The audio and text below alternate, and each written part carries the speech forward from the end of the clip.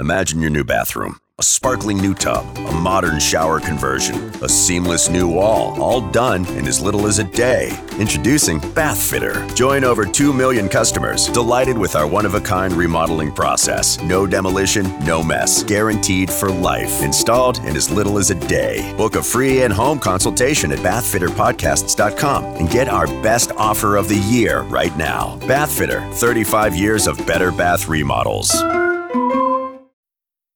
The just because deal. Hey, what's this? Breakfast from Mickey D's. From me? Yep. Why? 'Cause it's morning and you like McDonald's. Let's eat while it's hot. There's a deal for every act of kindness at McDonald's. The steak, egg, and cheese bagel is back at McDonald's. Order ahead on the app and pick up curbside. Price and participation may vary. McD app download and registration required.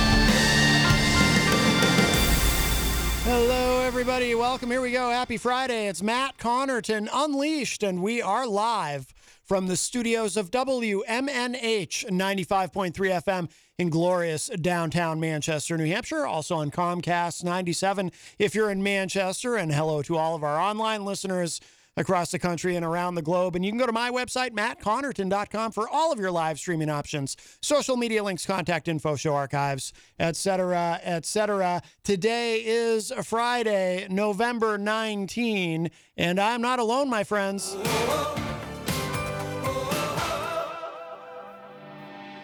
Reaching out for something to hold. Reaching out for something to hold. John Hopwood is here at the news desk. Hi, Matt. Hi. Hi. Hi. It's not you, it's that mic. Hi. Hi. The mic sounds so There low is something sometimes. wrong with this mic. Yeah. Makes everybody sound not like they are. But it's not consistent, which is strange. It's like when you have when your car is making a weird noise, right? And then you take it to the mechanic and you're like, hey, what's this weird noise? And your mechanic drives it and all of a sudden it's not making the weird noise. It's like, that's what it's like with that microphone. When I was listening to, like I'm listening to myself now, it's distorting the voice slightly. Plus a lot of sibilance. With Christian yesterday, I could hear it too, you know? Yeah. I don't know. Well, I don't think it's the mic. I think it's something about the wiring or something. But Or the software. Yeah, filter. It could be anything. Who knows? It could be gremlins. I just don't know. I think it's the software filter. The software filter. Right. Maybe it's the filter software. Did you think of that? Don't you have software filters for the various microphones? We have software filters. We have filtered software. We have filtered water if you're thirsty. We have all kinds of things here. And you can actually set a microphone in many different ways. Mm-hmm. Yes, you can. Yes, you can. Well, it's nice to see you. John Hopwood is here on this Friday afternoon, and it is Friday, so of course tonight there is live music at the Hop Knot. Ali Beaudry, I believe, is performing tonight at the Hop Knot, as there is live music every Friday, and they've got a couple of other events that Kenny has alerted me to that I want to remind you all about. The pre-Thanksgiving karaoke party November 4th from 8 p.m. to midnight, and the Gender Blender Drag Show is on December 5th from 2 to 4 p.m. So a couple of great things. But, of course, the main event, the big draw at the Hop Knot, is the delicious gourmet pretzels, and they are delicious. And they have an assortment of craft beer. Everyone loves the craft beer. Also want to remind you, of course, coming up December 2nd, right around the corner, the Miracle on Elm Street toy drive for Manchester kids. This is through the Manchester Housing and Redevelopment Authority. And on that day, we're going to be broadcasting from Bonfire beginning at 7 a.m. for the morning show. And, of course, this program will be broadcasting from there as well in the afternoon from 4 to 6. And I think we're doing an all-day thing. So I think even in between the two shows, we're going to, at least part of the time or most of the time or maybe all of the time, we will be live from Bonfire. So I will let you all know more details as I know them, as Peter apprises me of what's happening. But of course, you can always drop a toy off here, in the morning. Of course, when the morning show is here, there's somebody here weekdays at 1045 Elm Street, Suite 300. Or you can send a check, make it out to Hope NH Inc., and send that to WMNH 1045 Elm Street, number 300, care of the morning show in Manchester. I think the zip is 03101. It's not on the poster, but I think it's 03. Can they send it care of Matt Connarton Unleashed? They could, but we'd prefer they send it care of the morning show, because then they'll definitely, I'll definitely get it if they send it to me, but I'll just be taking it and giving it to Peter. So easier to send it to Peter. And pointing out that 300, Suite 300 is not the studio, so just don't walk into the studio. Right. It's next to it on the left. Exactly. At the top of the stairs. Yes, indeed. I'm glad you mentioned that, actually. And we have a call. Hi, welcome to Matt Connarton Unleashed. Who's this? Howdy. This is Dirk. Dirk Don of Arrogant Media. How are you, my friend? Oh, not bad. How you guys doing? Very well, very well. I'm wondering if the ugly one has done something. That's why Dirk's calling in. Oh. Or he's just calling in, Dirk. He might be just calling in. First off, I want to say... but history's hilarious. First off, I want to say Happy National Men's Day. Oh! The day that Kyle Rittenhouse was acquitted of his accusations. You mean Vigilante Day? Oh, I think yes. I think the two of you see this a little bit differently, Kyle Rittenhouse. But I did not know that it was National Men's Day. That's great. Really National Men's Day? Because there's an International Women's Day, May 8th. Well, there are men's rights activists who believe that, I'm sure pushed for a Men's Day. Or maybe it's something made up by Hallmark. I don't know. You remember we had the guys from Cirque in here.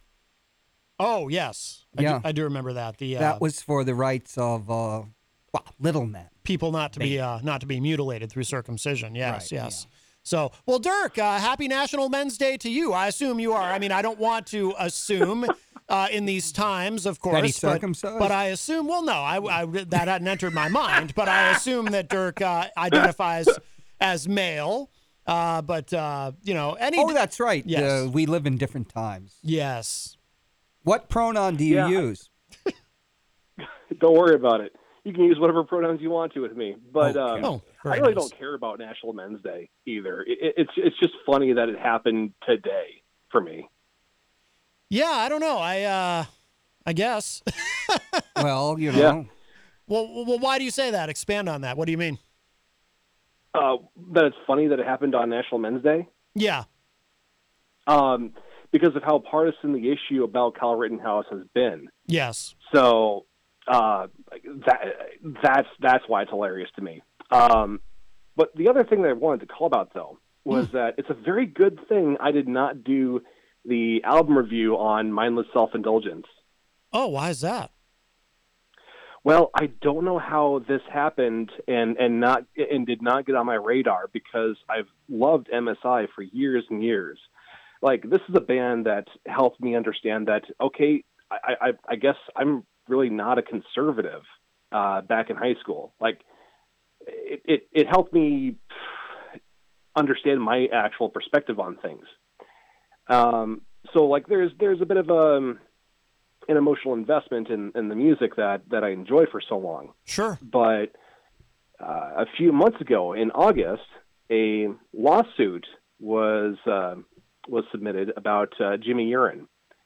And Jimmy Urine? Allegedly, back when Jimmy was 27 years old, in the late 90s, he had a 2-year sexual relationship with a 15-year-old. Oh.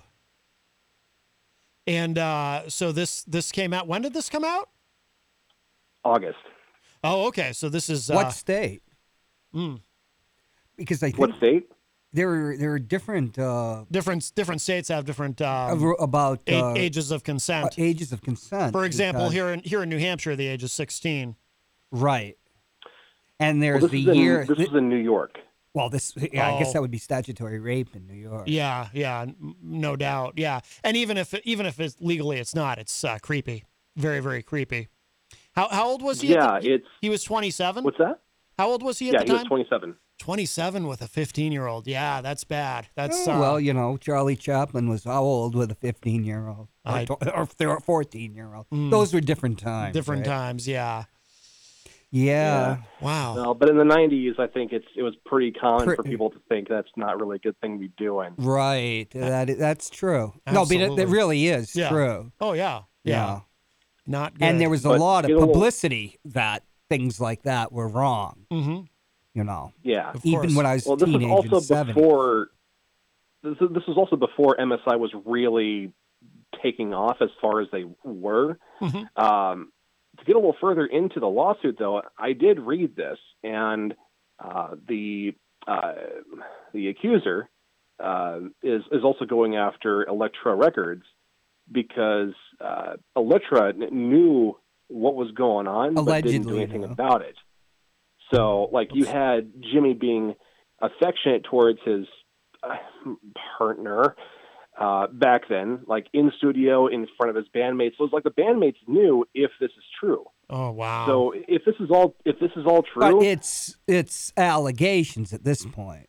We're talking about a civil lawsuit was filed because they've done in with any statute of limitations. How long ago was this? How many this years was the ago? late 90s when it was going on. Yeah, so it's years later. She's suing both him and the record label? That's right. Interesting. Very interesting. And there are pieces that help me help me lean towards being true because this woman was actually on a T-shirt for mindless self-indulgence merchandise a long time ago. What do you mean?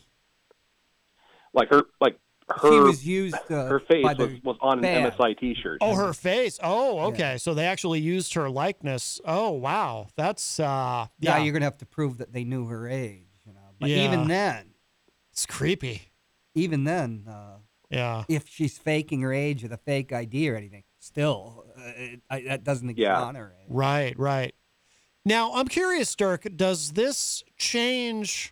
For you, does this change how you feel about the band's music?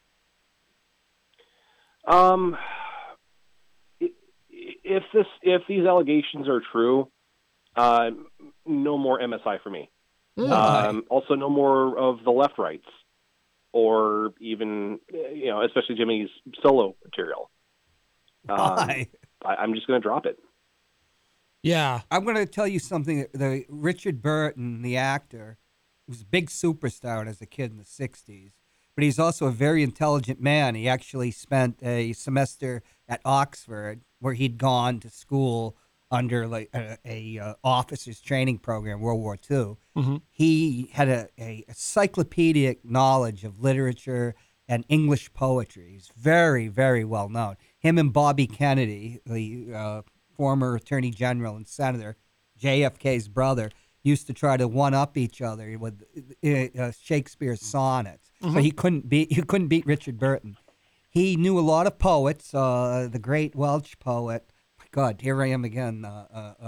His name's escaping me. Under Milk Wood. Dylan Thomas, very close friend of his. He said, the nicer the man, the worse the poet. Dylan Thomas. He always felt guilty for his entire life, because he couldn't give Dylan Thomas, was always hitting him up for money, because he's a great poet. And they're both Welsh, but you don't make much money from poetry. Yeah. Although he did perform at the BBC, but he was a drunkard and a womanizer. And he went to America in the 50s to get some money. I guess in New York, you're always willing to pay for a Welsh poet.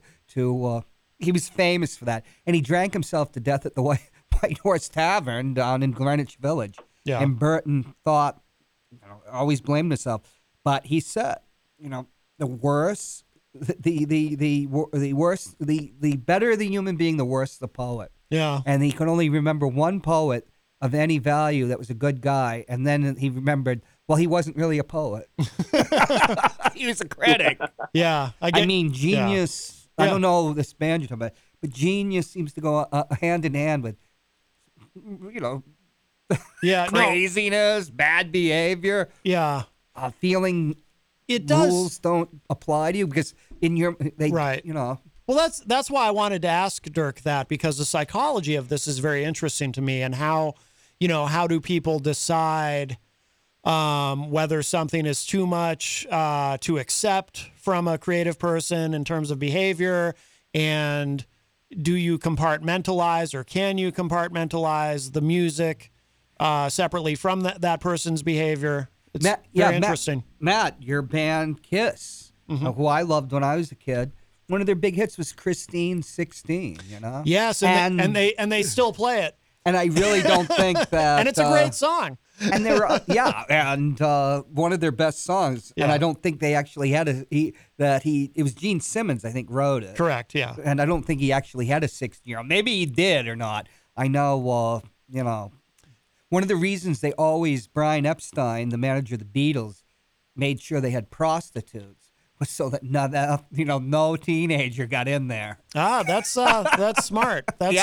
Because lawsuits, arrests galore. Yeah. And Jerry Lee Lewis married his 13-year-old first cousin. Oh yeah, that wrecked his career for a while. It did. So no more MSI for you, huh, Dirk? Unfortunately not, unless I find that these accusations are false, which I don't know how likely that is. Yeah. Oh well, that's a bummer. Have you had to make this decision with any other artists where you learned something about them that's disgusting or unsettling, and you just have to say, you know what, I don't think I'm going to listen to their music anymore? Not as much. So I listen to black metal, and have you heard of the band Burzum? No, I'm not familiar with them. Okay, so Burzum is a one-man band that is done by Varg Vikernes.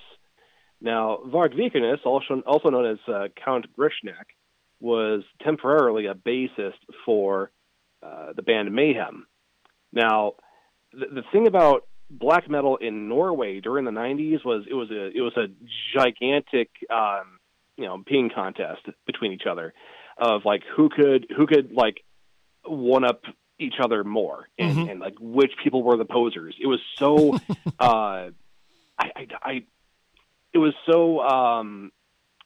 forget the term of it, but hipster. It was like hipsters before we were using hipsters to describe a certain type of people last decade. Yeah. But what Varg did was he decided to burn churches. And the churches... Yes, I remember this story now. Yep. So not only were they churches, though, they also kept family records. So Varg essentially deleted so much family history by doing his church burnings. And he also killed the founder of Mayhem. So a bit of a big deal. He spent a lot of time in prison over this. He was the Francois Villon of his time. He was a great French poet, also a murderer. Oh, wow. Villon was one of the greatest poets in French. Yeah, I mean, a publicity stunt is one thing, but my goodness. Oh, he's high-spirited, right? Yeah, high-spirited. Something moved him. You also count this along with the fact that Varg is also a racist. This is a guy that is obsessed with the workings of J.R.R. Tolkien, but thinks that the elves were a comparison to the Jews. Oh, I didn't hear about that. I've heard other things. Oh, wow. Well, one of the greatest writers in French in the 20th century was Céline, Louis Ferdinand Céline, who wrote beautifully two of his great novels, Death on the Installment Plan, and, what's the other one from French? But you know what? He was a vicious anti-Semite. Yeah. And that's like a conundrum in French literature, because he's a great writer. And why they didn't shoot him after the war, nobody knows. They shot a lot of collaborators. But that's one of their, they have to deal with the fact that one of their great writers, Céline, was a vicious anti-Semite. And it's in his latter works, too. Or Yeah. look at Pond, Ezra Pond, one of the greatest poets. He really is the father of what we'd call modernism. Without him, T.S. Eliot, The Wasteland would be like a Swinburne poem. And he was the great editor. He was in Italy. He made broadcasts for Mussolini of the most rancid type. He was a vicious anti-Semite. Well, later on, Allen Ginsberg went to see him, and as an old man, he said, "Oh, well, I really regret being an anti-Semite. That's a middle-class vice."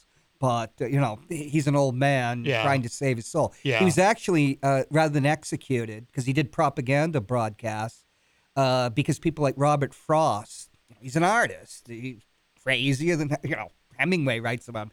There was something he was a genius, but there was something, wrong there. But he was in St. Elizabeth's Hospital for 12 years. And Eisenhower eventually let him out, and then he went back to Italy. But, here you deal with the great early poet. And I have a couple of volumes on my shelf, and I was reading them again after 40 years. I'm thinking, I think I'm past this. But it's his latter stuff. And he would go on radio, and Americans, like intelligence officers, were well educated and knew who he was, are listening to him say Eleanor Roosevelt sleeps with, and then the worst word in English, for an ethnic group. Yeah. Still a horrifying slur. And then, too. Yeah. And they're saying, this is the great Ezra Pond. Wow. I mean, when you're dealing with the creative mind. People are flawed, and creative people are flawed, and some might say creative people are even more flawed. That line than, between genius and madness. See, I don't even know what I would do. I haven't been in the position, I've never found myself in the position that Dirk is in, where someone whose music I was really into, God help me if we ever find out something horrible about Gene Simmons or Paul Stanley, I don't know what I'll do. You know what I mean? As a Kiss fan. Yeah, well, I'm still trying to make my point about Varg, though. Oh, yes. Because the thing about Varg is that I can actually compartmentalize what like his history. Because Varg was not the only member of Mayhem that wanted to kill the founder either. People hated that guy, loathed that man and the way that he did things. There's a difference between killing somebody and loathing somebody. Which I'm not going to try to justify a murder. I've always I saw it as self-defense because Varg knew that the guy wanted to kill him too. Yeah. But for the anti-Semitism part, though, that was ingrained into Varg in childhood. He came from a significantly racist family. And if you think that you're going to be able to, if you think that someone is going to just plop themselves out of that without some help, you're naive. Of course. It is going to be on him to get himself out of that mentality. If I could help him with that, I absolutely would. But he's also very horrific in his understanding of science. He doesn't understand things like human evolution or really basics of biology. He doesn't know how any of this works. Why do you focus on it, though? There's a lot of people that are ignorant, idiot savants, Why would you focus on that? Why would you expect the guy, what is this? It's rock and roll, rock music or whatever. What are you expecting? I mean, Turner, J.W. Turner, the great English painter, they say he had no intelligence whatsoever, except when it came to color and painting and manipulating. That was his life. I mean, Francis Bacon, the great painter of the 20th century, there was a real case. I think they even made a movie of him with Derek Jacobi. And but what paintings that he made. Ezra Pound was obsessed with economics, and so many of his latter sonnets are about it. But it's just gibberish. It's like some great artist that falls in love with Marxism to save his or her soul or something. And it's just, geez, the things John Lennon said at various times. I mean, nothing like this. He didn't kill anybody. Right, of he course. Just insulted Paul. The sound you make is music to my ears. But he said, hey, Paul was insulting me on his record, but it's more subtle. Right, yes. But I wouldn't think of an artist for being any great thinker or anything. I mean, it's a miracle that the muse is something from the gods. I mean, Wow. I wouldn't be thinking the guy's a real ass. I think Woody Allen was one of the greatest filmmakers ever, and but his personal life's a train wreck. But I don't turn against his movies. But it sounds like Varg is irredeemable, is what you're saying, Dirk. Well, his music, though. Well, is that think redeemable? That if Varg was able to get the right kind of people to reach him and help him understand and have a better scientific understanding, it's irrelevant. I think that could do some good, but I don't really know. This is a guy that lives off the grid. But either way, this is a case of a guy who is crazy, but somehow is able to create this gorgeous music about fantasy and Nordic literature and works. Yeah. Jesus, Knut Hamsun, the Norwegian Nobel Prize winner, who wrote Hunger, who was Charles Bukowski's favorite writer. And Bukowski, I didn't know who Bukowski, the great American poet, was till I was in Germany. Because in America, he wrote about working people. Nobody wants to know about working people in America. Rob Azevedo knows. No, and people say, who's Bukowski? Who's Bukowski? He's on French TV. They have a poem by him every day, And this is a guy, the F-bomb, C-word, everything. Everything's about hookers and being drunk and being at the track, being fired from jobs. I mean, he was a pretty loathsome person, too. Although I met his widow. She was... Linda, she was very nice. Oh. And he wasn't all that bad, but you get him drunk. And, I mean, Hamsun collaborated, was a very old man. He collaborated with the Nazis. I mean, a Nobel Prize winner. It was shameful. Yeah. But you can't hold an artist to that standard. I knew a woman that was famous, an actress. I'm not going to mention her name. And it really irritated her. She said, I can't understand why anybody would want to be famous. Rich, yeah. That comes with that because that's a benefit. Yeah. But being famous, particularly, this was 20 years ago when social media, everybody, the cell phones, everything, you're just being hounded. Imagine your new bathroom. A sparkling new tub, a modern shower conversion, a seamless new wall, all done in as little as a day. Introducing Bath Fitter. Join over 2 million customers delighted with our one-of-a-kind remodeling process. No demolition, no mess. Guaranteed for life. Installed in as little as a day. Book a free in-home consultation at bathfitterpodcasts.com and get our best offer of the year right now. Bath Fitter, 35 years of better bath remodels. The just because deal. Hey, what's this? Breakfast from Mickey D's. From me? Yep. Why? 'Cause it's morning and you like McDonald's. Let's eat while it's hot. There's a deal for every act of kindness at McDonald's. The steak, egg, and cheese bagel is back at McDonald's. Order ahead on the app and pick up curbside. Price and participation may vary. McD app download and registration required. You don't really have, where do we get the right to say that this person should live their life this way? Because Oprah Winfrey makes a living off of that type of, gossip. We take their art. Well, I think ultimately, and I'm curious if you give a damn about the person. Curious if you agree, Dirk. I think ultimately, really, it's not something that there's a right or wrong answer to, or it's not a matter of having a right to make these judgments. It's up to each individual, whatever they're comfortable with. I mean, for example, if you're no longer comfortable listening to MSI because of Johnny Urine and the 15-year-old girl, that's your right, and I certainly respect you for that, for saying, you know what, I cannot disassociate the music from the person, and I think the person has done some pretty reprehensible things, so I'm no longer comfortable listening to that. But by the same token, I would assume, and tell me if I'm right about this, I would assume that if someone you know who also knows this story, who's a fan, decides to continue to be a fan of the music, if not necessarily the person, I assume you wouldn't hold that against them, would you? That's completely right. That is completely right.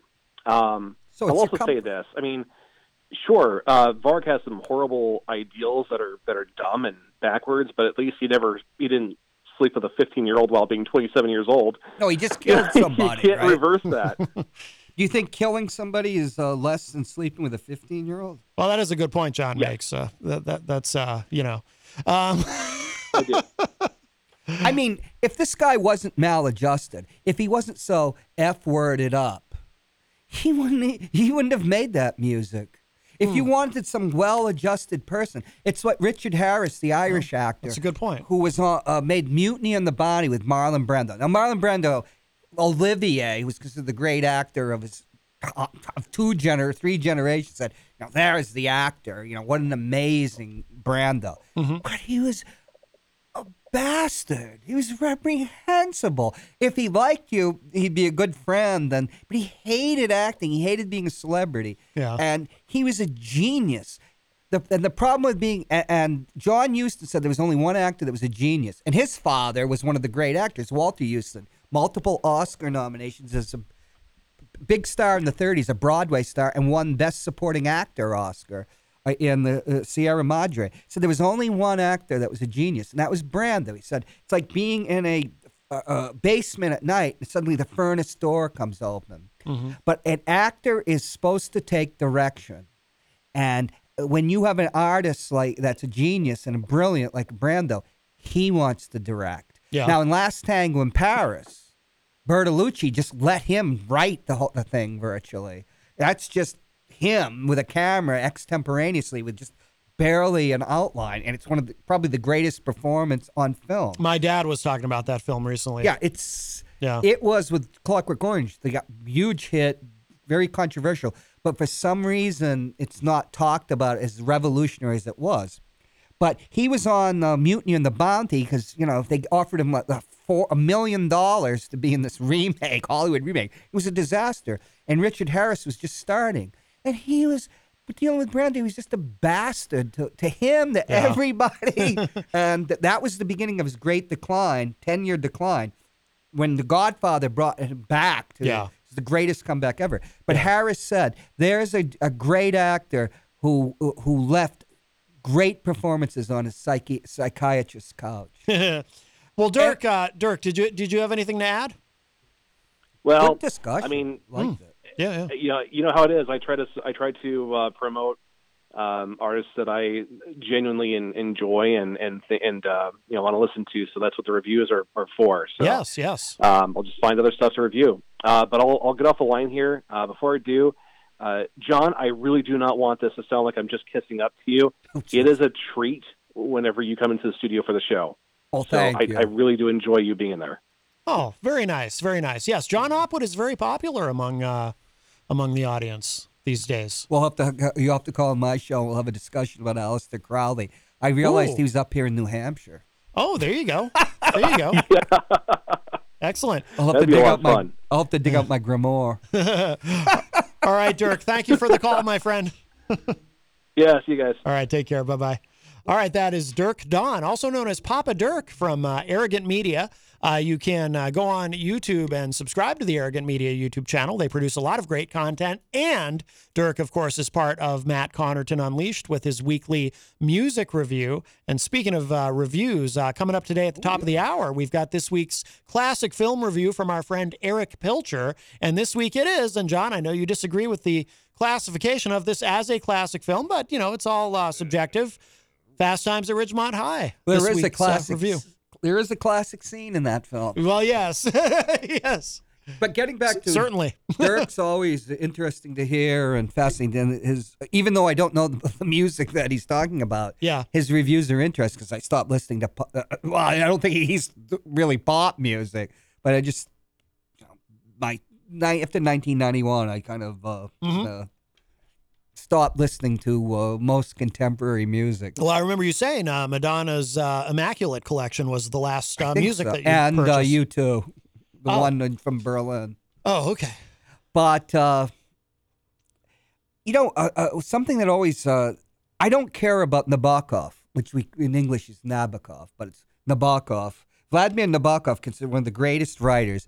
I've never really liked reading him. I just don't like his style. I just know him from Don't Stand So Close by the Police. Right, and when I was listening, I had a girlfriend, we were Russian linguists. Well, she was because I flunked out. And she said, wondering why I always call him Nabokov. And then when she's listening, that's what they say in English, but it's Nabokov. Oh, okay. And he wrote Lolita. And Lolita is, just like Burgess, Anthony Burgess wrote all sorts of novels, poems, symphonies, music, and he's known for A Clockwork Orange. Now, Nabokov is known for Lolita. And, okay. there's I know about Nabokov, and there's nothing about him with a 12-year-old or anything. But that novel's always bothered me because it is basically about an older man raping a 12-year-old girl. Yeah. And see, my problem was with the art, not really the artist. And I actually saw Edward Albee's adaptation of Lolita for the stage with Donald Sutherland, who they gave an honorary Oscar to, could not act on stage. It was just this awful thing.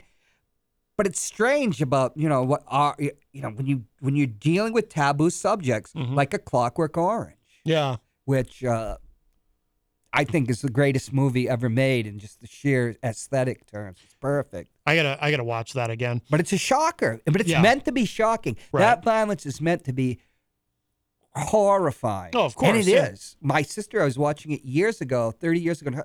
Turn that movie off. Hi, welcome to Matt Connarton Unleashed. Who's this?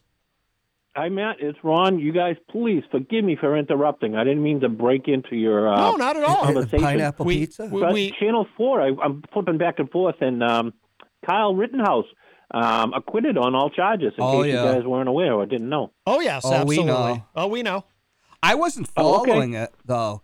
Because Dirk was saying how partisan it was. Yeah. I just wasn't following it. I didn't want to be triggered by it. I was having my... I just hope the streets remain calm. I hate to see something silly happen over this. Yeah, I won't be particularly surprised either way if things do get if there are. I mean, I think there will be protests, but I'm hopeful that there's no violence. Remember, I hope police presence is well thought out in advance. Oh, I'm sure. My mother lives in Kenosha, Wisconsin, so obviously I want her to be right? safe. Yeah. They got the National Guard ready, I'm sure, on the SWAT. Yeah, no doubt. Teams. No doubt. Okay, guys, have a good weekend. That was my 2 cents. I didn't know if you knew it or not. Oh, absolutely. All right, Ron. Thank you for the call, my friend. Good night. All right, bye-bye. Well, All right. What do you think of the verdict? I kind of wasn't following it that closely myself in terms of I've been what I've been saying about it on the show and actually on other shows that I've been on too, talking about it, is that whenever we have a case like this, I tend to not worry so much about, the court, the laws are different in every state when it comes to guns and self-defense and all of that. And so it gets very complicated. So I tend to say, well, the jury will decide, but that is the foundation of our society, which is based on law. It is the jury, right? So when we're talking about these, although I do have some more precise thoughts regarding the other big trial that's going on right now, Ahmaud Arbery, I think that's real vigilante. That's clearly vigilantism. Yes, a lynching. Yeah, absolutely. But I grapple with the larger question here whenever a case like this is presented, and that is, what is the responsibility of, well, look, if you're in a situation where it's kill or be killed, but you're the one who put yourself in that situation knowing you are going into a scenario where that might be the case, where it's kill or be killed. How much of the responsibility is on you as the person who put yourself in that situation versus how much responsibility is it on the other people who are now a danger to you because you put yourself in that situation? And that's what I struggle with. Kyle Rittenhouse shouldn't have been there. I think that's the one thing that everybody can agree on. Was there a curfew? He should not. Yes. And he violated it. Correct. So in theory, no one should have been there legally because there was an established curfew. Kyle Rittenhouse shouldn't have been there. So, if you just look at it that way, you might say, okay, well, he's guilty then because he put himself in that situation. On the other hand, he was there and other people were attacking him and he felt that his life was in jeopardy. So he was defending himself. Well, if you look at it strictly on that, then you would say, well, he's not guilty of anything. He was defending himself. It's self-defense. Because of the laws of the state of Wisconsin. Right, but that's not what I'm talking. I'm just talking about in a larger, just morally and ethically in a broader sense. When you put yourself in a situation where you should know that this is a possibility. Let me give you another example. So I go back to Trayvon Martin. when he was killed by George Zimmerman. Yeah. So, on the one hand, Trayvon, when he got to his home after being stalked, and I do call it stalking, by Zimmerman, Trayvon, he should have just gone inside. He should not have turned around and gotten into an altercation with Zimmerman. So he's on top of Zimmerman. He's pummeling him. Zimmerman thinks he's about to be pummeled to death, so he shoots him in self-defense. So if you look at it that way, well, Zimmerman's not guilty. But who created the scenario? Well, Zimmerman did. Zimmerman should not have been stalking him to begin with. Zimmerman was told by law enforcement on the phone, do not follow him. Zimmerman shouldn't have just been following the kid, and he was a kid. He was a kid. Just because, there's a black kid wearing a hoodie at the apparently very late hour of 7 p.m. in my neighborhood. Oh, he's up to something. I got to follow him. Zimmerman should not have been doing that to begin with. Shouldn't have been harassing him that way. So right. And so ultimately, now we know who the jury decided legally was at fault. They acquitted Zimmerman. But I grapple with the larger question, morally and ethically. Zimmerman created the conditions for that to happen. Yes. But then again, regardless of whether or not he created those conditions, and he clearly did. But then Martin, what is he supposed to do when Trayvon Martin is on top of him, pummeling him? Is he supposed to just allow himself to be beaten to death? Well, of course not. So this is what I grapple with, John. I grapple with this larger question about personal responsibility and who's responsible for what in these situations. And so I've been thinking about that. I've been thinking about that with Rittenhouse. Like I said, Ahmaud Arbery, I have much more. That seems much more concrete to me. Yeah, of course. Some people, I think, though, they think of it. They try to think of these things the way that I think of them in ways in situations where it's not appropriate to. For example, the death of George Floyd. That's as cut and dry as it gets to me. We all saw George Floyd, being murdered on video, and yet there are people who will say, oh, well, he shouldn't have been in that situation. He shouldn't have tried to pass that counterfeit 20 or whatever it is. And it's like, okay, come on. Right, this is pretty clear cut. Passing counterfeit money isn't a death sentence. Right. And as a law enforcement officer whose friend of mine said, once you're disabled somebody with a hold, once they're disabled, it's over. You're supposed to stop immediately. Mm-hmm. And that's part of the standard operating procedure. I mean, when you're in the Army, it's hard to believe that there are rules of warfare or what you can and can't do. Mm-hmm. But there are. There are, yeah. Absolutely. So that's where I am with it. I just kind of said with Rittenhouse, well, the jury will decide. But it is interesting, though. The laws are so different from state to state. The gun laws and what is your right to, how far does your right to self-defense go? Do you have to meet the aggressor with proportionate, aggression to defend yourself, or can you go beyond that? Do you have a right to do you have a duty to retreat, I should say? Some states, or can you stand your ground? It varies wildly, and and clearly, you could take this trial that happened in Wisconsin. You could go to any other state with it, and you might have a different outcome based, all other things being equal, the prosecutors, the jury, the judge, everything, all other things being exactly the same, but in another state, you might have a completely different outcome because the laws are so disparate between the states. Right, you couldn't have a long gun like Rittenhouse on a street in New York or Massachusetts. Yeah. Because of much stricter gun control laws. Yeah. Or even California over the last somewhat odd years. Yeah. You remember what I told you once about street logic? This isn't about people wearing shorts either. Street Logic, is that a hip-hop group? I thought that was the band that you were in. Street Logic, no. Amongst people that make their living on the street, once you put on a gun or a weapon, you've given yourself a death sentence because they're going to consider you're going to kill them.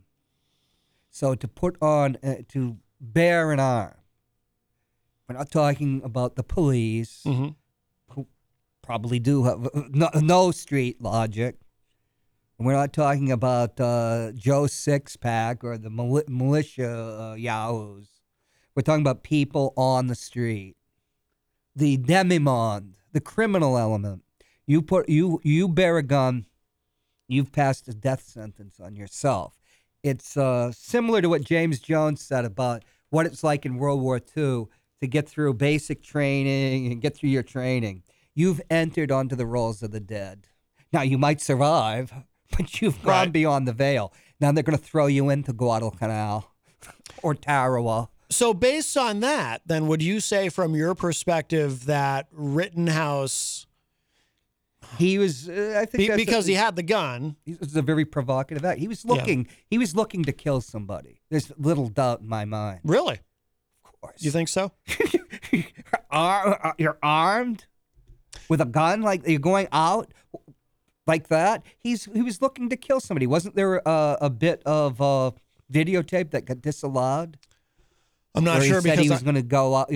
I wasn't following that closely. Yeah, I wasn't following closely enough to know that. I don't really You really think though? So you think there was premeditation? Of course.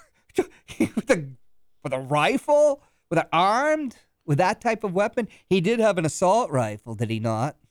It's an AR-15. It's an assault rifle. Okay, you know more about guns than I do. Yeah, civilian version of the M16 I had as a soldier. You're right. He's out hunting. He's out to kill somebody. You don't think he went there just to because he wanted to be part of the action in terms of defending businesses and all action, right? Well, how do you defend that? By killing somebody, by shooting somebody. When you have when you're armed, you have made the statement that I'm willing to kill somebody. And the other thing about street logic, I forgot that. Unless you're willing to drop that hammer and kill, don't have a weapon because somebody will take it right away from you. And, this other thing, there's more graphic language like stick it up or they'll kill you with it, but they'll take it away from you. Any fool that has a weapon that's armed, that doesn't intend to use it, you're a damn fool. You are literally a damn fool. But you don't go out armed. Defend stuff? Is he sworn? Well, how old was he? Was he in the military? No, was he in the militia? 17. A real militia, not 17. I'm not You understand? I'm not defending him. I'm just saying that must have had something to do with the jury too. If he's just 17. But I would not. Well, yeah, but I would not have. See, I would not say you don't play with guns. Right, but I would not presume premeditation. So someone can't take a gun in a situation like that and just say, well, I want to be a cowboy. I'm going to go and I'm going to go and stand. What does a cowboy do? Yeah, but you have people in these scenarios standing in front of businesses. Hell, it happened here in Manchester on South Willow Street. Nobody got shot, but so they could have. They could have. Right. And now with this great example, well, that I do worry about. This great example, we had a mayoral candidate stand out there with him. I do worry about. You see, what you're saying is, I don't mean to say you're naive, but you are naive because I'm actually don't go out with weapons. I'm actually just trying to explore different angles to have a discussion on a radio show, John. I'm not. You always do this. You assume that I'm taking a position when all I'm doing is trying to look at things from different perspectives. Because from my, I'm taking the You're being the. I specifically said I'm not defending or condemning him. I'm trying to explore different angles here. Well, it's like I said, I didn't follow it closely enough to form a strong opinion, so I'm grappling with the larger question. I'm coming from where I was enculturated, been around guns all my life. But NRA, junior NRA, but I quit. Yeah, over the assault ban. But people carry guns with no intention of actually using them unless it's necessary.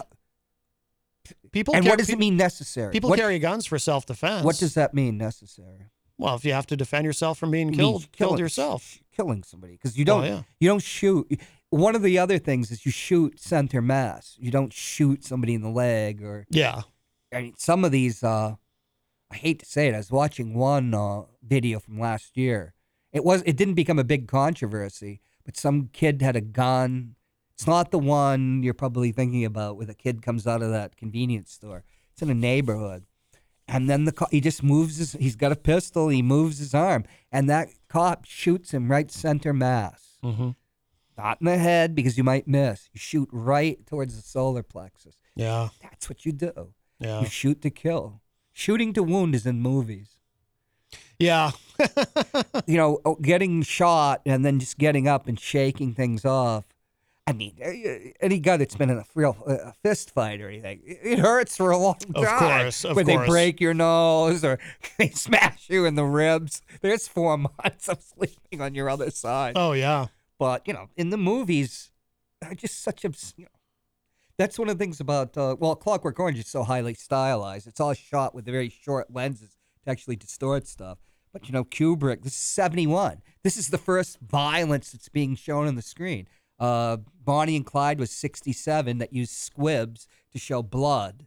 Then you had The Wild Bunch, which with the massacre as the climax, all sorts of squirting blood. And then, that was a real shock in those times. They didn't show stuff like that. I mean, cowboys would be shooting Indians and they'd fall off the horse. Do you ever wonder why Indians always just go round and round and all get killed? It's like one Native American, I think it was Dennis Banks. That's the movies.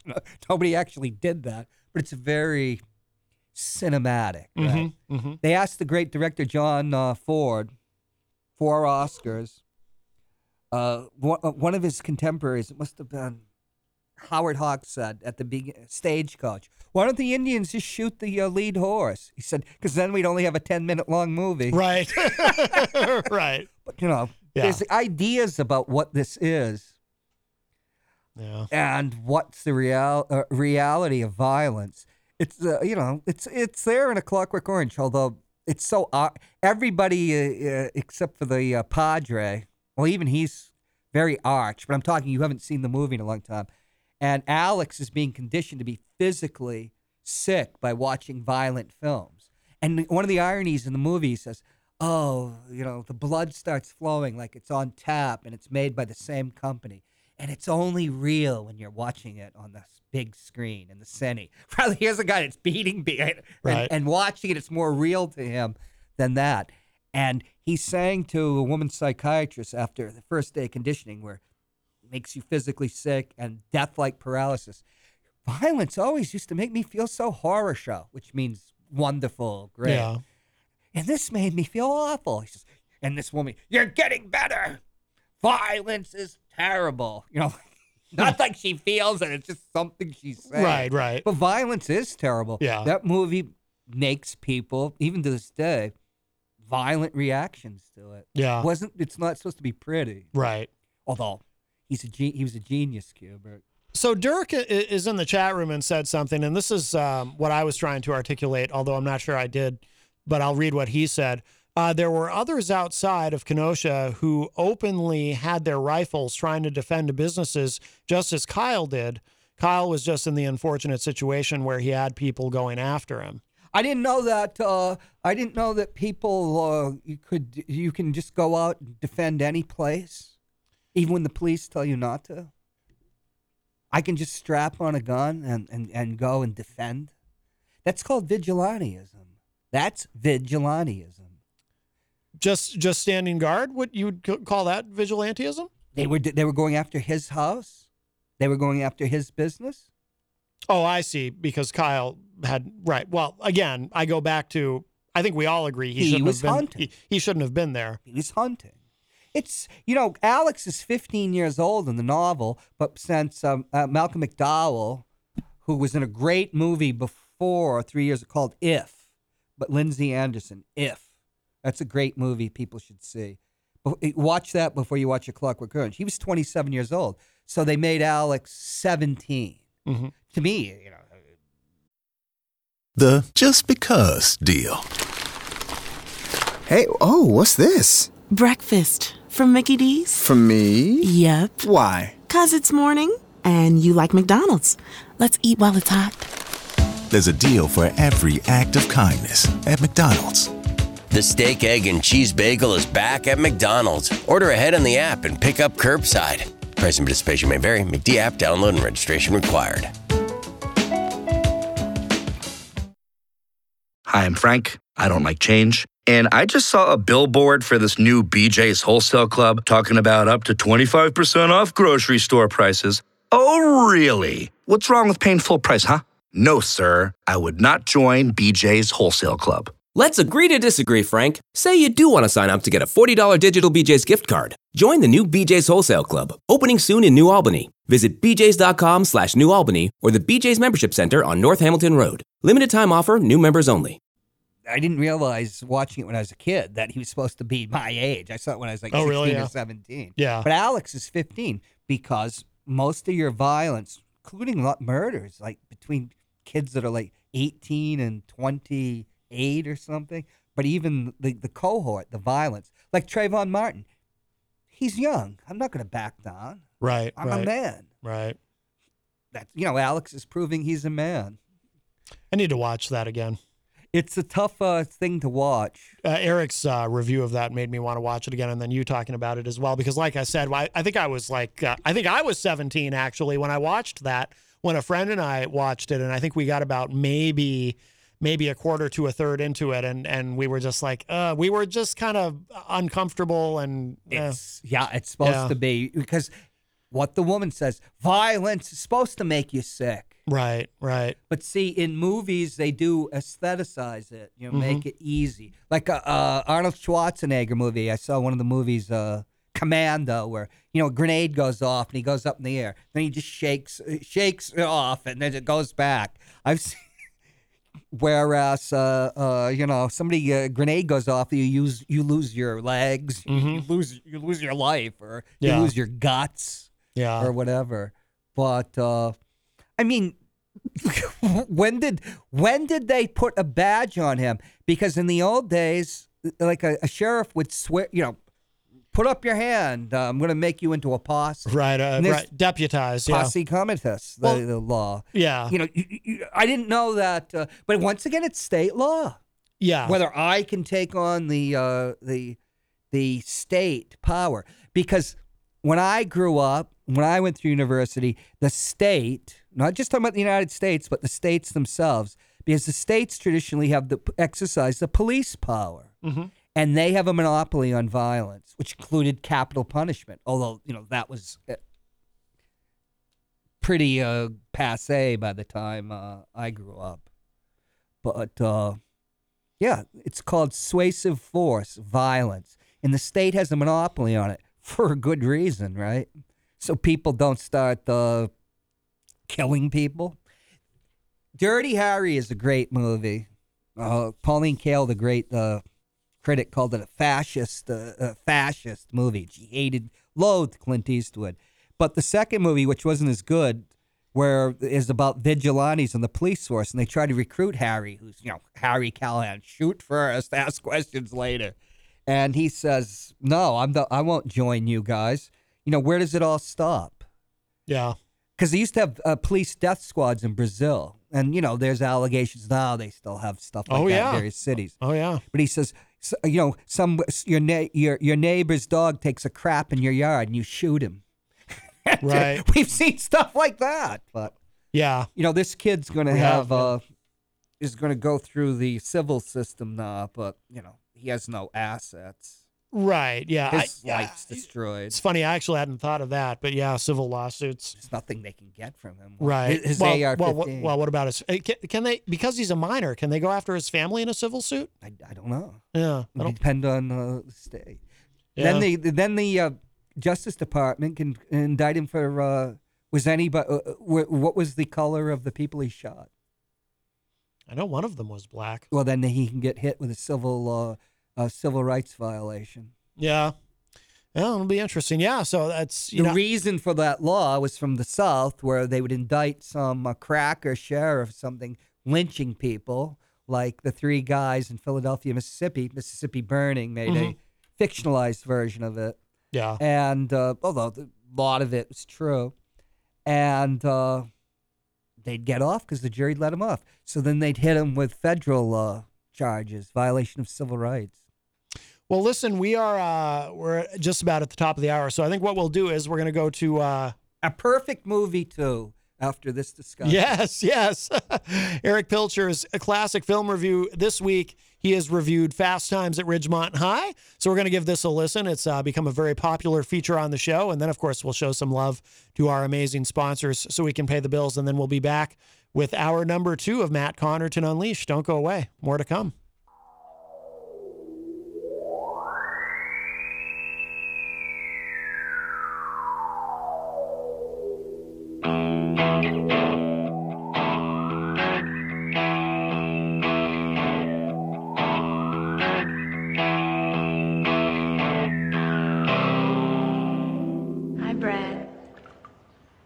You know how cute I always thought you were.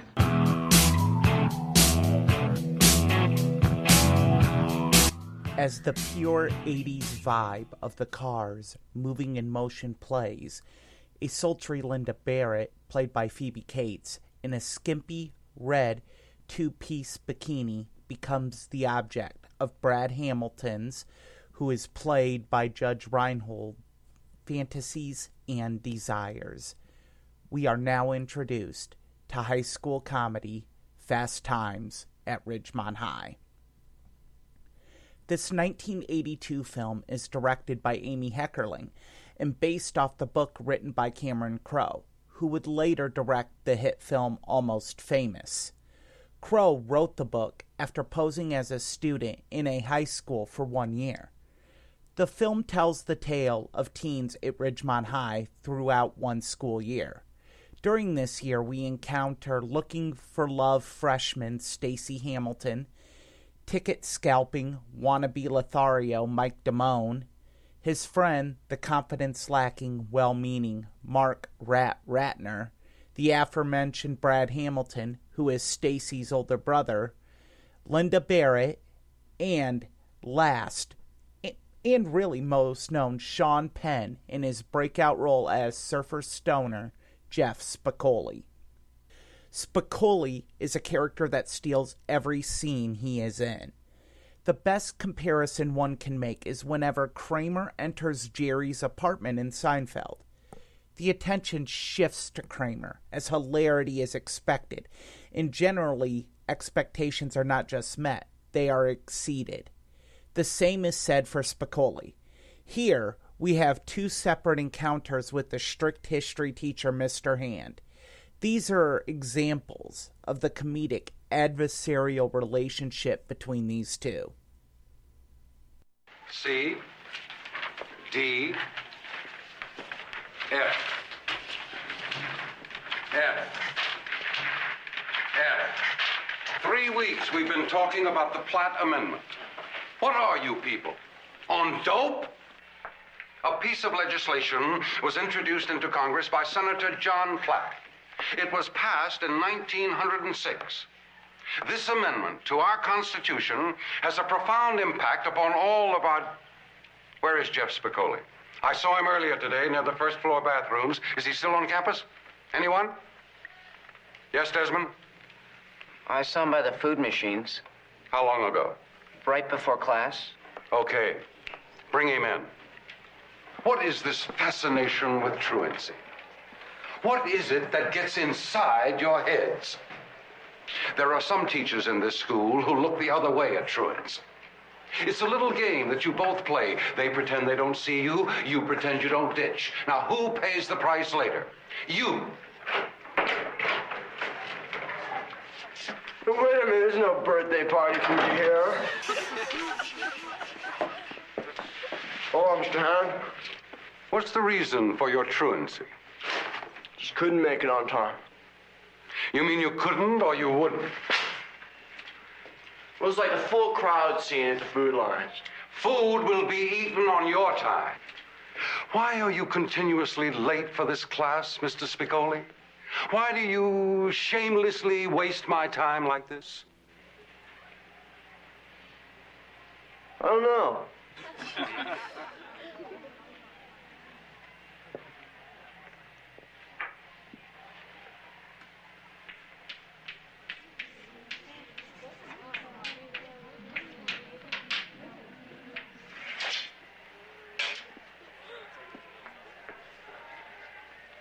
I like that. I don't know. That's nice. Mr. Hand, will I pass this class? Gee, Mr. Spicoli, I don't know.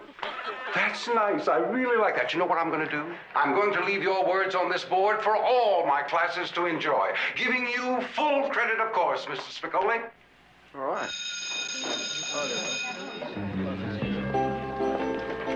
And now, the second scene. Now, in 1898, Spain owned Cuba outright. Think about it. Cuba owned by a disorganized parliament over 4,000 miles away. Cubans were in a constant...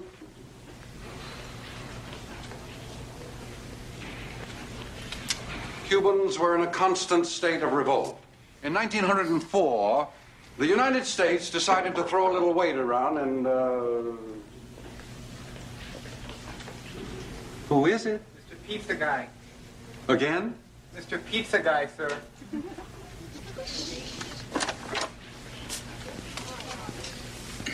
Order the double cheese and sausage. Right here, dude.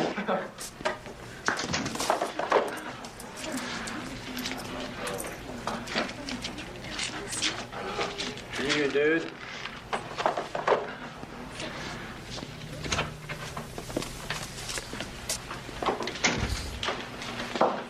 Am I hallucinating here? Just what in the hell do you think you're doing? Learning about Cuba, having some food. Mr. Spicoli, you're on dangerous ground here. You're causing a major disturbance on my time. I've been thinking about this, Mr. Hand.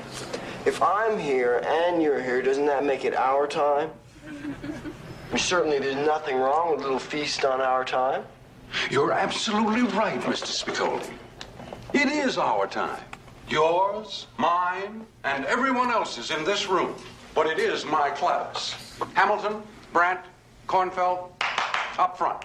Mr. Spicoli has been kind enough to bring us a snack. Be my guest. Help yourselves. Get a good one.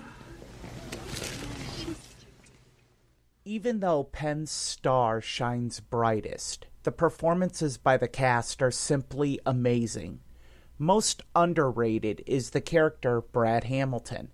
We meet him as a quote-unquote successful senior. At the start of the school year, he has a new car, a girlfriend, and is a fast riser at his job at a local burger joint. Throughout the film, Brad slowly falls, and his shortcomings are quite hilarious. The following clip shows what begins that downfall and epitomizes what many of us deal with at our places of employment currently and dealt with at our high school jobs. May I help you? Yes. This is not the best breakfast I ever ate, and I'd like my money back. Okay. I believe you have to fill out a form for that. No. I'd like my money back now. I'm sorry, it doesn't work that way. You see, I have to fill out a form, and, well, you ate most of it already, so... You see that sign? It says 100% guaranteed. You know what the meaning of guarantee is? Did they teach you that here? Sir, if you just wait a minute... Look, just put your little hand back in the cash register and give me my $2.75 back, please, Brad. Sir, if you just give me a minute, I'll find the forms. I'll take care of everything. I don't have a minute. You've made me late enough. I am so tired of dealing with incompetence. It says 100% guaranteed, you moron. Mister, if you don't shut up, I'm gonna kick 100% of your ass! Is there a problem here? Can I help you, sir? You bet you have a problem. Your employee here used profanity and threatened me with violence. I'm surprised. I eat here all the time and usually have good service until today. All I wanted was my money back on this breakfast. It was a little undercooked. And he threatens me with violence. Now I'm gonna call your supervisor. I can take care of it. Mr. Hamilton, did you threaten this customer or use profanity in any way? Why? He insulted me first. He called me a moron, Dennis. Answer me. Did you threaten this customer or use profanity in any way? Yes. You're fired. I'm very sorry, sir. In my opinion, this is what makes Fast Times the greatest quote-unquote teen movie. One, it addresses issues we all know of, even when dealing with an issue as controversial as abortion or more typical issues like dating, friendships, and relationships. It works because we feel like we know these characters. That is because we all went to school with a Ratner, a Brad Hamilton, a Damone, and yes, even a Spicoli. And one even could say, at different stages, we have been those characters. With relatability being such a key in cinema, this film is one of the best at having the viewer relate to these characters at the highest level. Many people in today's culture will see the year this was released and feel that it is outdated. They will think it cannot be funny. It doesn't hold true to today's issues. That could not be further from the truth. This film is timeless. From the phenomenal ensemble cast to the amazing 80s fused soundtrack to the bit parts by Nicholas Coppola. You now know him as Nicolas Cage, Anthony Edwards, and Eric Stoltz. This film will leave you longingly reminiscing about your own high school days, while laughing throughout. So catch a cool wave and some tasty buds, and enjoy a viewing of Fast Times at Ridgemont High. For Matt Connarton Unleashed, this has been a classic film review with Erich Pilcher. This could be the best years of our lives.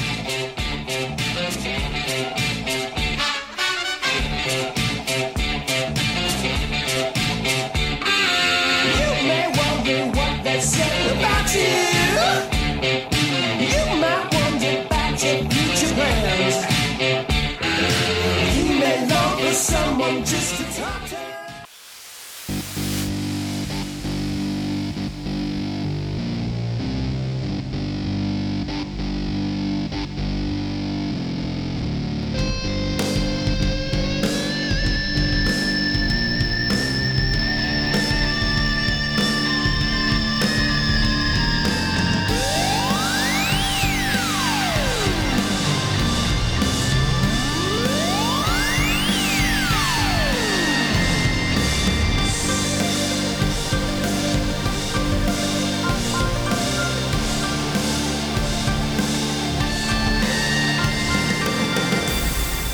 Welcome back, everybody. We are well in hour number 2, a numero dos of Matt Connarton Unleashed, and we are live from the studios of WMNH 95.3 FM in glorious downtown Manchester, New Hampshire.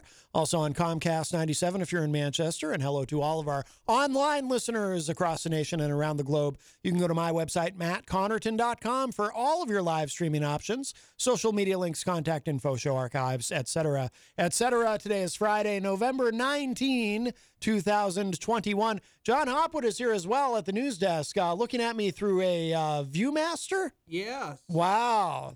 Yes, excuse me. That's great. This was my toy about 50 years ago. And you held on to it? That's probably worth money on eBay, you know. Oh, we'll find out. Yes. It'd help if I actually had something in here. Uh-huh, yeah. But I'm looking, it's like the magic mirror on Romper Room. Oh, yes. I'm watching this strange anime video about ACO. You mean AOC? AOC, right. Yeah. You remember I have dyslexia. Oh, yes. Congressman Paul Gosar must have sent that to you. Uh-oh. Wow. Holy smoke. Yeah, well, you know. Have you seen this video? Yeah.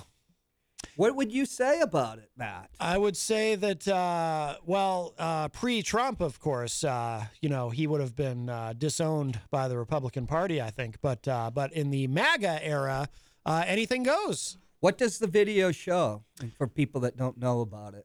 Shows him murdering AOC. And apparently that's cool now.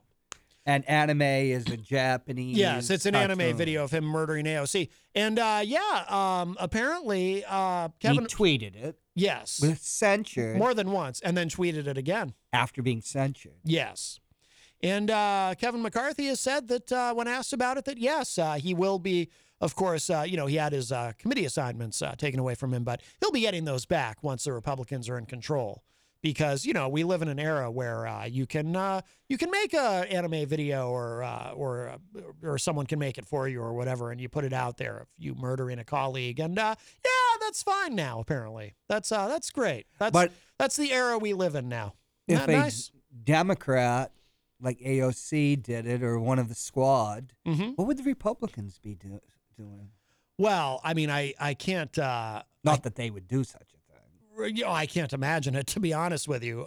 But 5 years ago or 6 years ago, I wouldn't imagine anyone doing anything like that. But it's like I was saying, when Jenny was talking about, you were, I think you had called into the show that day, or maybe you were in the chat room. We were talking about down at CMC, they had the protesters, and right. Somebody had the flag that said F Biden, but with the F word spelled out in big letters. And, it's we live in a time now. The Trump made it cool to be vulgar and nasty for Republicans. That's part of the MAGA cult. It's cool to to be, make anime videos depicting the murder of AOC, or have a big flag that says F Biden on it, waving it around in front of children. Anything goes now. That's, and that's the era that we live in. And, well, that's true demagoguery. Yeah. In the deep South, up until the 60s, you'd use the N-word and say all sorts of horrifying things. Mm-hmm.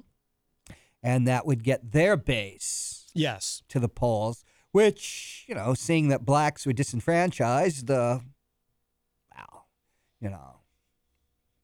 anything goes now. Well, America has always had hooliganism as part of its political culture. In fact, Bruce Caton, who wrote a trilogy in the 1950s on the Civil War that won a Pulitzer Prize, said that was part of the American culture, hooliganism, and mentioned mythic figures like Mike Fink, the raftman of the Mississippi, who we don't know about him anymore. But I was going to say, I'm not familiar with right, because it was a part of, it would be like a Paul Bunyan type of figure, although Paul Bunyan was created by like some corporation.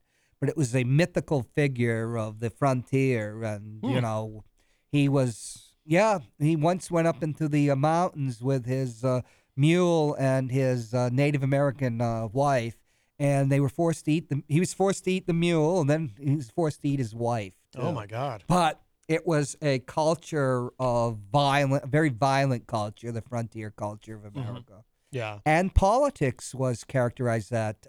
Charles Sumner, who delivered one of the few abolitionists in the Senate, Charles Sumner of Massachusetts, delivered a speech, just a blistering speech, like 1857 or about. And a congressman who was the nephew of the senator caned him and almost killed him. And Sumner took a couple of years to recover. I don't know how long it took him to get into the Senate. Yeah. Back into the Senate. But, the Southerners... what the hell, That was a very violent culture. But I hope none of this is being taught in our schools, by the way. That would be a disgrace, even if it's all true. We can't have our precious children learning about the imperfect history of America.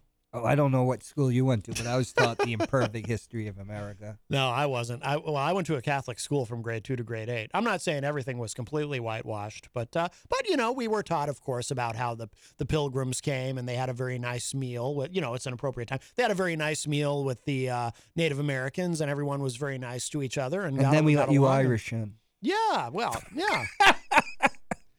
Yeah. But unfortunately, that Bruce Caton said that hooliganism, that violence, which was so part of the political culture too, that was one of the triggers of the Civil War.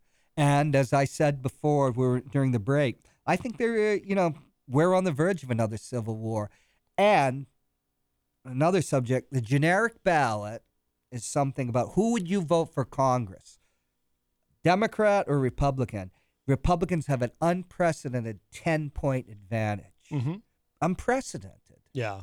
And just think, they only need 5 seats to take the House. Senate is 50-50. And this is the potentially the most reactionary court. Jesus, you'd have to go back to the Fuller Court, where Plessy v. Ferguson, where separate but equal, blacks can have separate facilities. That's fine. Segregation is fine as long as it's equal. Right, separate which, but of course, equal. it never was. But it was equal in the sense, you had black schools. Mm-hmm. They just utterly horrible because they give them any money. Yeah. But so you're going to have a Republican Congress with these new Trumpian rules, a reactionary Supreme Court. Would you want to be part of that, America? No. But the one good thing is, if Republicans win big, there's and by the way, there is no good. My opinion. Some people will think I'm kidding when I say this, but I'm actually not. Less chance for bloodshed, because I feel like we've entered a time now. Ever since January 6th, I have this terrible feeling, and I think this kind of goes with what you were saying about Civil War. That in the future, like let's say for example, we have a rematch in 2024, which is very possible if Trump versus Biden, and Biden wins again. what's going to happen Well, after all the Trump supporters have had all this time to build up all this anger and resentment, because I mean the last poll that I saw showed 60% of Republicans in the United States still believe Biden stole the election. So if 2024 happens and Biden wins again, and they feel like this election has been quote unquote stolen from them again because, the MyPillow guy tells them so or whatever. Right. I mean, I am worried about bloodshed. So Joe Biden, though, what's he at 38%? He's just cratered. He's like Trump territory. Yes. Well, but. And he's also going to be 79 tomorrow, as you said. Right. There's no way he's going to be. The just because deal. Hey, oh, what's this? Breakfast from Mickey D's. From me? Yep. Why? 'Cause it's morning and you like McDonald's. Let's eat while it's hot. There's a deal for every act of kindness at McDonald's. The steak, egg, and cheese bagel is back at McDonald's. Order ahead on the app and pick up curbside. Price and participation may vary. McD app download and registration required. Mary redeemed a $50,000 cash prize playing Chumba Casino online. I was only playing for fun, so winning was a dream come true. Chumba Casino is America's favorite free online social casino. You, too, could have the chance to win life-changing cash prizes. Absolutely anybody could be like Mary. Be like Mary. Log on to ChumbaCasino.com and play for free now. No purchase necessary. Void where prohibited by law. 18 plus terms and conditions apply. See website for details. The voice in the preceding commercial was not the actual voice of the winner. The candidate, although he did come to New Hampshire this week. Yes, which is a why would he come to New Hampshire for an infrastructure bill? Because Cory Booker's coming next week, the senator from New Jersey, who I think would have been a better vice presidential candidate for him. But so that's an indication. He's playing. I'm not a lame duck. Right. Of course. Yeah. But of course, there's little chance, I think, of Joe Biden running for re-election. He's just too damn old. Yeah, and it's starting to show. It's been starting to show for a long time, I think. But yeah. It just goes with the territory of being 79 years old. Yeah. Well, he is our oldest living president. And when Trump gets and if Trump gets reelected in 2024, which I think is entirely plausible, he'll be even older than he'll be actually. Reagan was still a month shy of 79. He was born in 1911. At the end of his presidency? No, so he's 78. A month shy of 78. He was 77 when he. 1 month. He's born in February of 1911. Yeah. So when he left in January 1989, he's about to turn 78. Yeah. And he had obvious cognitive problems. We know now he had Alzheimer's, and a lot of people with Alzheimer's wiped out my mother's side of the family. Yeah. You know? Yeah. So I have, they say 50-50, although that might not be true. So I'm very sensitive to that. I came back to Manchester to my family take care of my mother. Mm-hmm. But you have pre-Alzheimer's conditions. It was obvious, like if you watch the first debate in '84 with him and Fritz Mondale, something was wrong. Yeah. But he did manage to pull off that great line. I don't remember if it was in the first debate about. He recovered for the second. Yeah. Yeah. Hi, welcome to Matt Connarton Unleashed. Who's this? Hello, Matt. It's me, Pauly C. Hey, Pauly. How are you? Pauly C of Retro Spectrum Radio with Pauly C. Yep, the same. Yes. How are you? Hey, what's up? I'm doing all right. I tuned in right when... Oh, did you just wave to me, Matt? Hi. No, I was actually waving to the great Rob Azevedo of Granite State of Mind. Oh, love him. Tell him I said hello. Yes. You weren't here for our discussion of Bukowski. The reason why I'm calling is because you were just reviewing a movie, one of my favorite movies of all time, and then when it ended, I was hoping to hear a little something from the great John Hopwood regarding that movie, but you just went right on. I'm sorry, but Matt won't let me talk about it because that's for the dark web and Matt Connarton Unsheathed. Yes, there's a very... Matt Connarton Unsheathed. Yes, there's a very specific. You have to understand, Paul. There's a very specific scene in the film that Mr. Hopwood is quite fixated on, and I don't think we can. She was so lovely. I don't think we can discuss that particular scene on this program. Yeah, she marries Kevin Kline. That's the end of her. You should also watch that Blue Lagoon knockoff. What's it called? Paradise. Yeah. I felt very guilty as a youth many times before things were explained to me that it's okay, Rob. It's okay. After that, I imagine you're talking about Fast Times. I know you were talking about that was earlier. Swimming pools. Oh my goodness. Yes. Movie stars. Burned into my memory.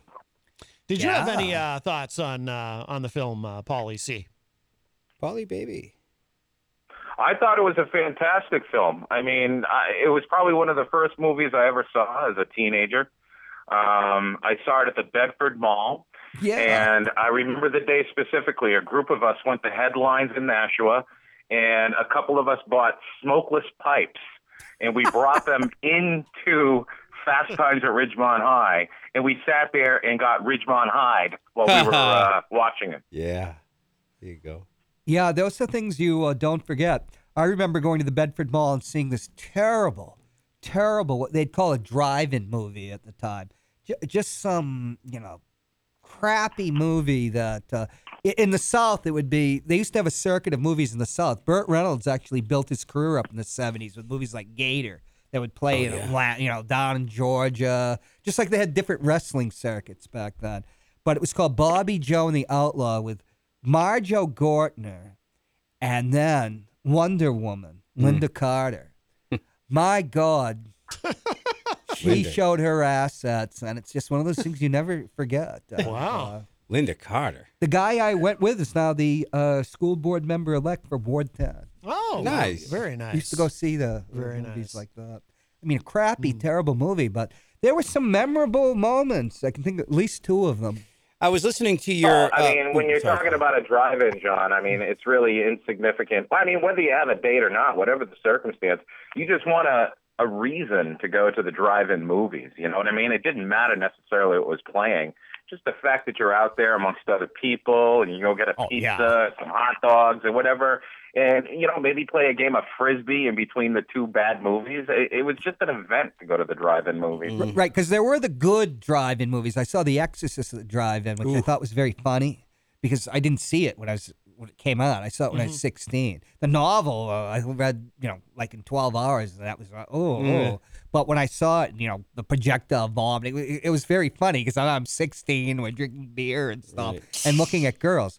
But there were the drive-ins that had stuff like the Manson Massacre, directed by Kentucky Jones, which was what we thought we were going to go see, like, something about Charles Manson. It's just they kill a bunch of people and they threw this title. It was an Italian, chop 'em up movie. Terrible synchronization of the voices, and oh my God, like using mannequins for the real violent scenes. But that was over in the Milford Drive-In, which had the real, what I call a drive-in movie, which would be, something that the Southerners of the time, where if you in the South, my father lived in Atlanta in the 70s, just to go visit him.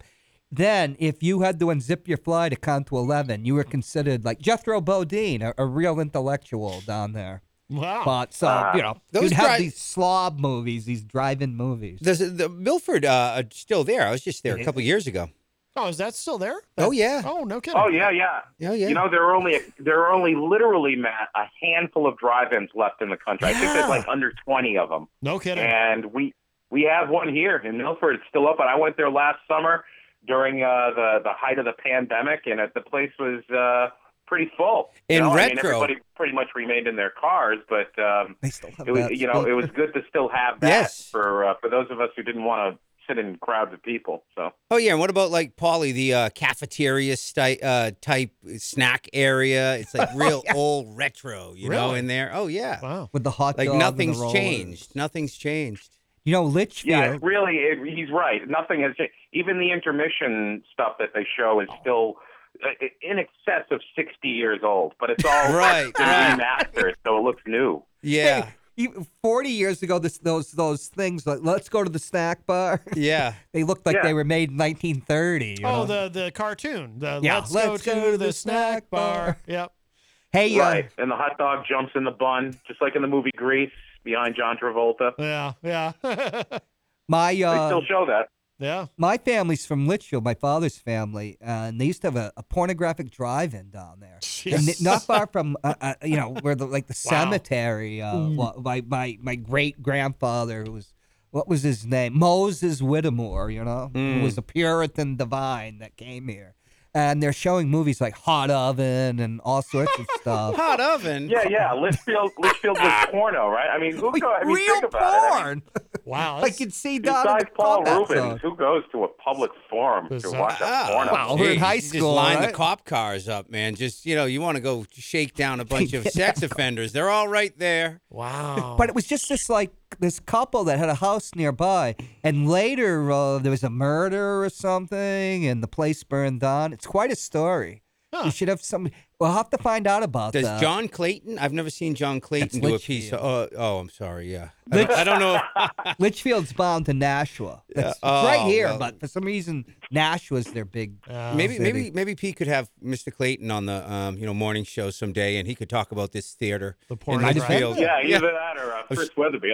We're here tonight. Right, Litchfield, behind me is where the screen used to be, where I saw many adult films. Yes, that's good, Pauly. I actually know the head of the Litchfield Historical Society. I'm a member. He could call in and talk about it. Yeah. Oh yeah. Doesn't sound like a Matty. Well, he's not the type that's going to talk about Phil. Yeah, I don't want to hear about the But it's not the mill, but it's an interesting story. Like the wife killed the husband, then burned the place down, and she's going to steal the money, and the safe fell into the basement. Really?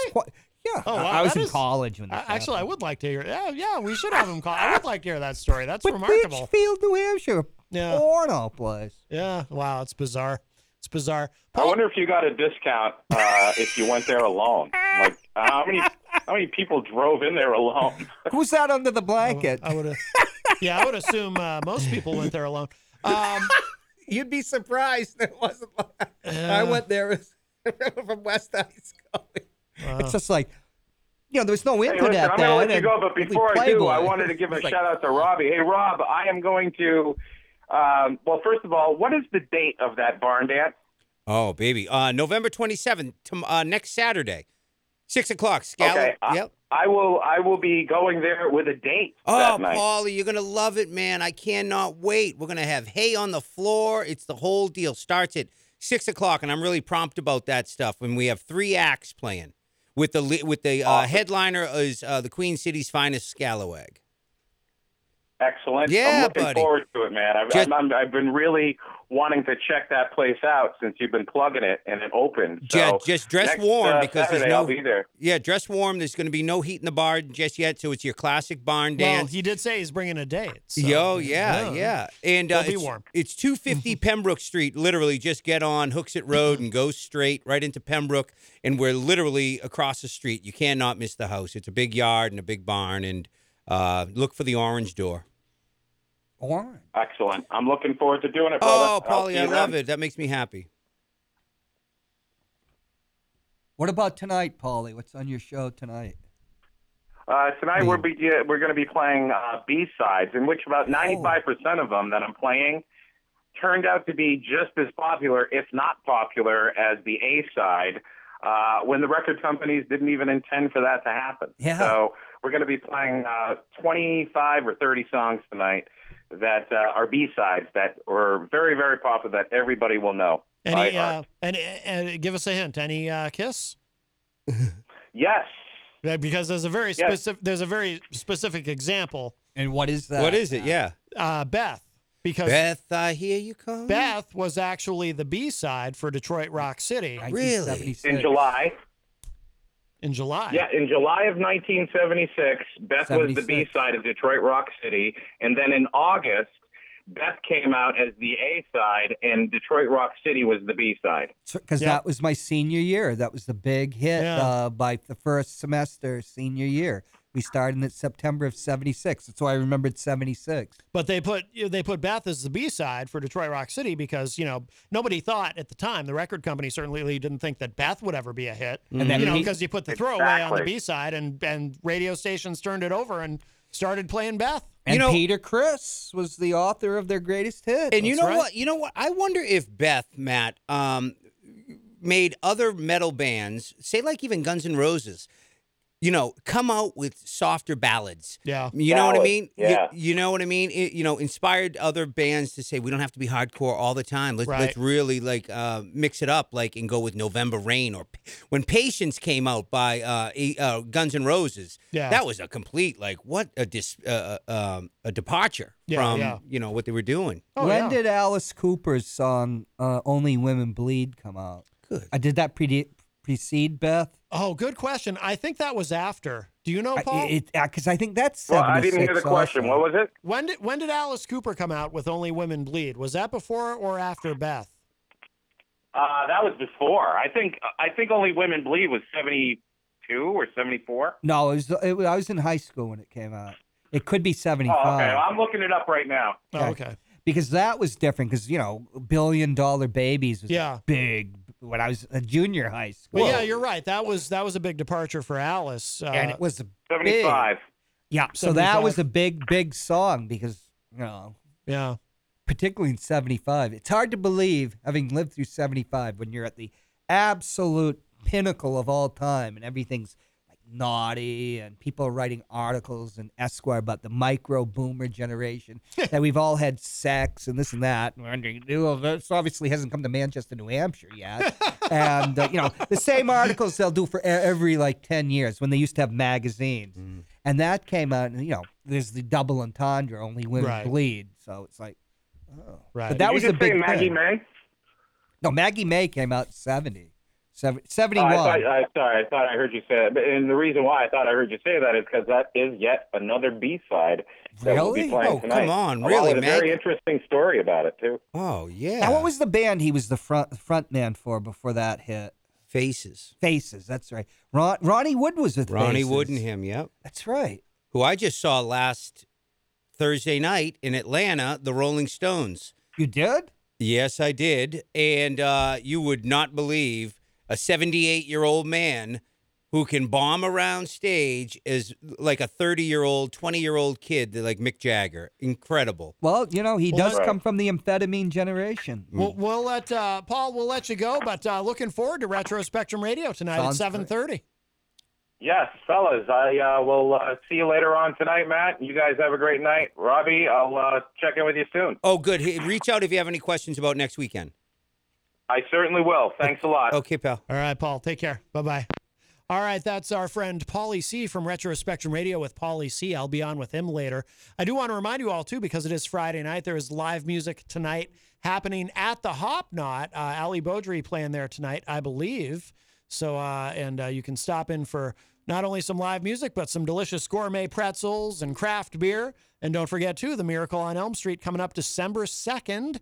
We will be live from the bonfire all day, beginning at 7 a.m. with the morning show and concluding at 6 p.m. that day with this program. So lots of great stuff going on. Rob, who preceded Ron Wood as the guitarist? Jones. Brian Jones, yeah. Brian Jones. Yeah. No, huh? Mick Taylor. Oh, I always forget about Mick Taylor. Mick Taylor, Yeah. Jagger loved him because he was great, and he would back Mick's voice up. Yeah. He was so, what would you call it, musically dexterous. Yeah. But Keith hated him. Yeah. Because he was a rival. I'm the lead guitarist. Right. And so things came, he left. He was just a kid, Mick Taylor. They got him right after Brian died, but they were going to replace Brian anyways because, his heroin and drug addiction had destroyed him. And by late 68. And, but Ron Wood came in because he was great friends with Keith. There felt like there was 100,000 people at this concert. It was. Where was it? It was in Atlanta at But where? Mercedes-Benz Stadium, where the Patriots played last night. It was 100,000 people. Yeah, I mean, I'm 80. talking from rafters to the floors. To be very honest, I left after like 8-10 songs. It was just too much for me. Really? I can't. Like the older I get, crowds just mess me up, man. Yeah. And I feel claustrophobic, although I was on the floor and had plenty of room. Yeah. I was just like said to my buddies, I said, I'll see you back at the hotel. And then I got a chance to walk through that dump of a city. Talk about Atlanta's dump. a dump, though? Atlanta is a pit. I haven't been to Atlanta in years. Yeah. I haven't been here in 30 years. I'll never go back. Wow. No kidding. Oh, I thought it was a dump. Oh, wow. Yeah. Huh. And I expected so much more. So 8 or 10 songs. So how long into the show was that? I probably stayed there less than an hour. Oh, no kidding. Yeah. Wow. Yeah. I was just like, I'm not going to sit here. I wasn't on the snide about it. I was just, I'm just, I like to go to a rock show, but more at bars, theaters, smaller venues where I can really invest myself. Yeah. 20 years ago, they were $250 a ticket in Vegas. Well, how much was the ticket? I didn't pay either. It was a free ticket. Excellent. Oh. Yeah. That's pretty sweet. that would give you an Incentive leaving. to split. Yeah. Wow. Right. But, they make their money now, all the acts, from touring because streaming. It pays so little. Yeah, it pays so little. Yeah. Can I give one more comment about, but from course. Atlanta, the next morning I woke up at the crack of dawn, drove to Muscle Shoals, Alabama. Yeah. And For the music? Well, I went to where the they have studio. I got that great studio. I got a tour at Muscle Yeah. Shoals, and that's where Aretha recorded her hits. Allman Brothers. Yeah, that's the Allman Brothers. Yep, Carter, Jimmy. I forget his name. Otis Redding. Everybody was there, so it was really cool to stand in those walls and to get a good history about it, and to see the same instruments just sitting there that these artists all played. Mm-hmm. Now, why is the first Allman Brothers record, LP, long-playing record for those, This guy. Why is it's called Eat a Peach after Dwayne passes? I imagine. I don't know. Well, Dwayne got high and he was on his motorcycle and smashed into a peach truck. Oh, he did? Truck I remember you hauling telling peaches. that So story, Eat yeah. a Peach. That makes They were sense. never the same after Dwayne died. He was. Yeah. Hop, have Oh, you ever he's- had your IQ done? I don't know. I think he has a genius. I think he's IQ. genius. I think Yeah. he's genius. Yeah. When it kept me in a low income bracket my entire life. Like they usually do, man. It's amazing. But there was a caller on earlier who says, how great it is to listen to Hop, and I say it every time I'm in here. Yep. I mean, I could listen to your Hop or probably read anything that you write. I don't know. It's just something. You're going down the line about Brando as I'm driving over here, and I'm like, man, this guy is something else. Mm-hmm. Yeah. Love him. He's got some fans, but he's very humble. Or that's another word for whatever it is I have. Yeah. Dysthymia or whatever. I'm going to go get the beautiful Faith Hill, who's down. Faith Ann. She's downstairs right now. She's on Granite State of Mind tonight. She's a Manchester singer, songwriter, artist. She's many things. She's a juggernaut, man. This woman's building a bus, building a home in a bus, and on her own. Wow. And she's about 5 foot nothing. So let me go get her. And Granite State of Mind, 6:00 tonight. Is that cool? Yes. Oh yeah. Well, I was about to ask you what you had coming up, so the timing is fortuitous. Yep, Faith Ann, and then big party next barn dance next Saturday at Pembroke City Limits, our second event, and it starts at 6:00. Scalawag and Grant Lampton will be there, and a band from Montana called Florence. Oh, very nice. Yeah, Very nice. so All right. Florence. Looking forward to seeing you, Pauly. Boys, thank you, Matthew, and I'll be back. Absolutely. All right. Rob Azevedo leaves us, and we will begin to wrap up in a moment. Granite State of Mind is. Can't we get the gal on? What did he say? He's coming to get her. Oh, yeah. Can't we just bring her on for a minute? Yeah, if they get back up here quickly. I just don't want to go too long, and then because when he has live musicians come in, it takes they need time to set up. So I try to get out of the way. But yeah. Well, my meter goes to 6:06. Oh wow, how fortuitous! So what's your weekend going to be like, Mateo? Oh, I don't know. I'll just be working in front of the computer, doing my thing, running my global media empire.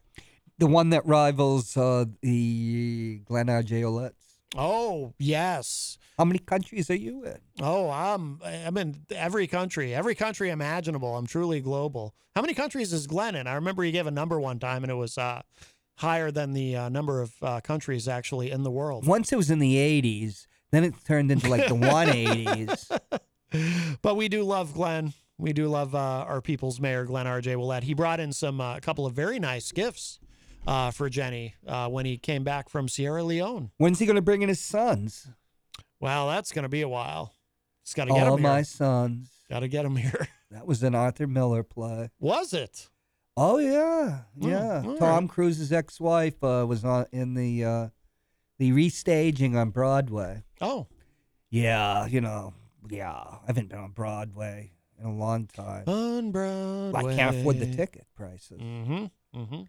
Yeah, I've set up this thing with the anxiety of seeing the gal that's only 5 feet tall. Being that I'm not much over 5 feet tall, I find that very exciting. But short women always go for the taller guys.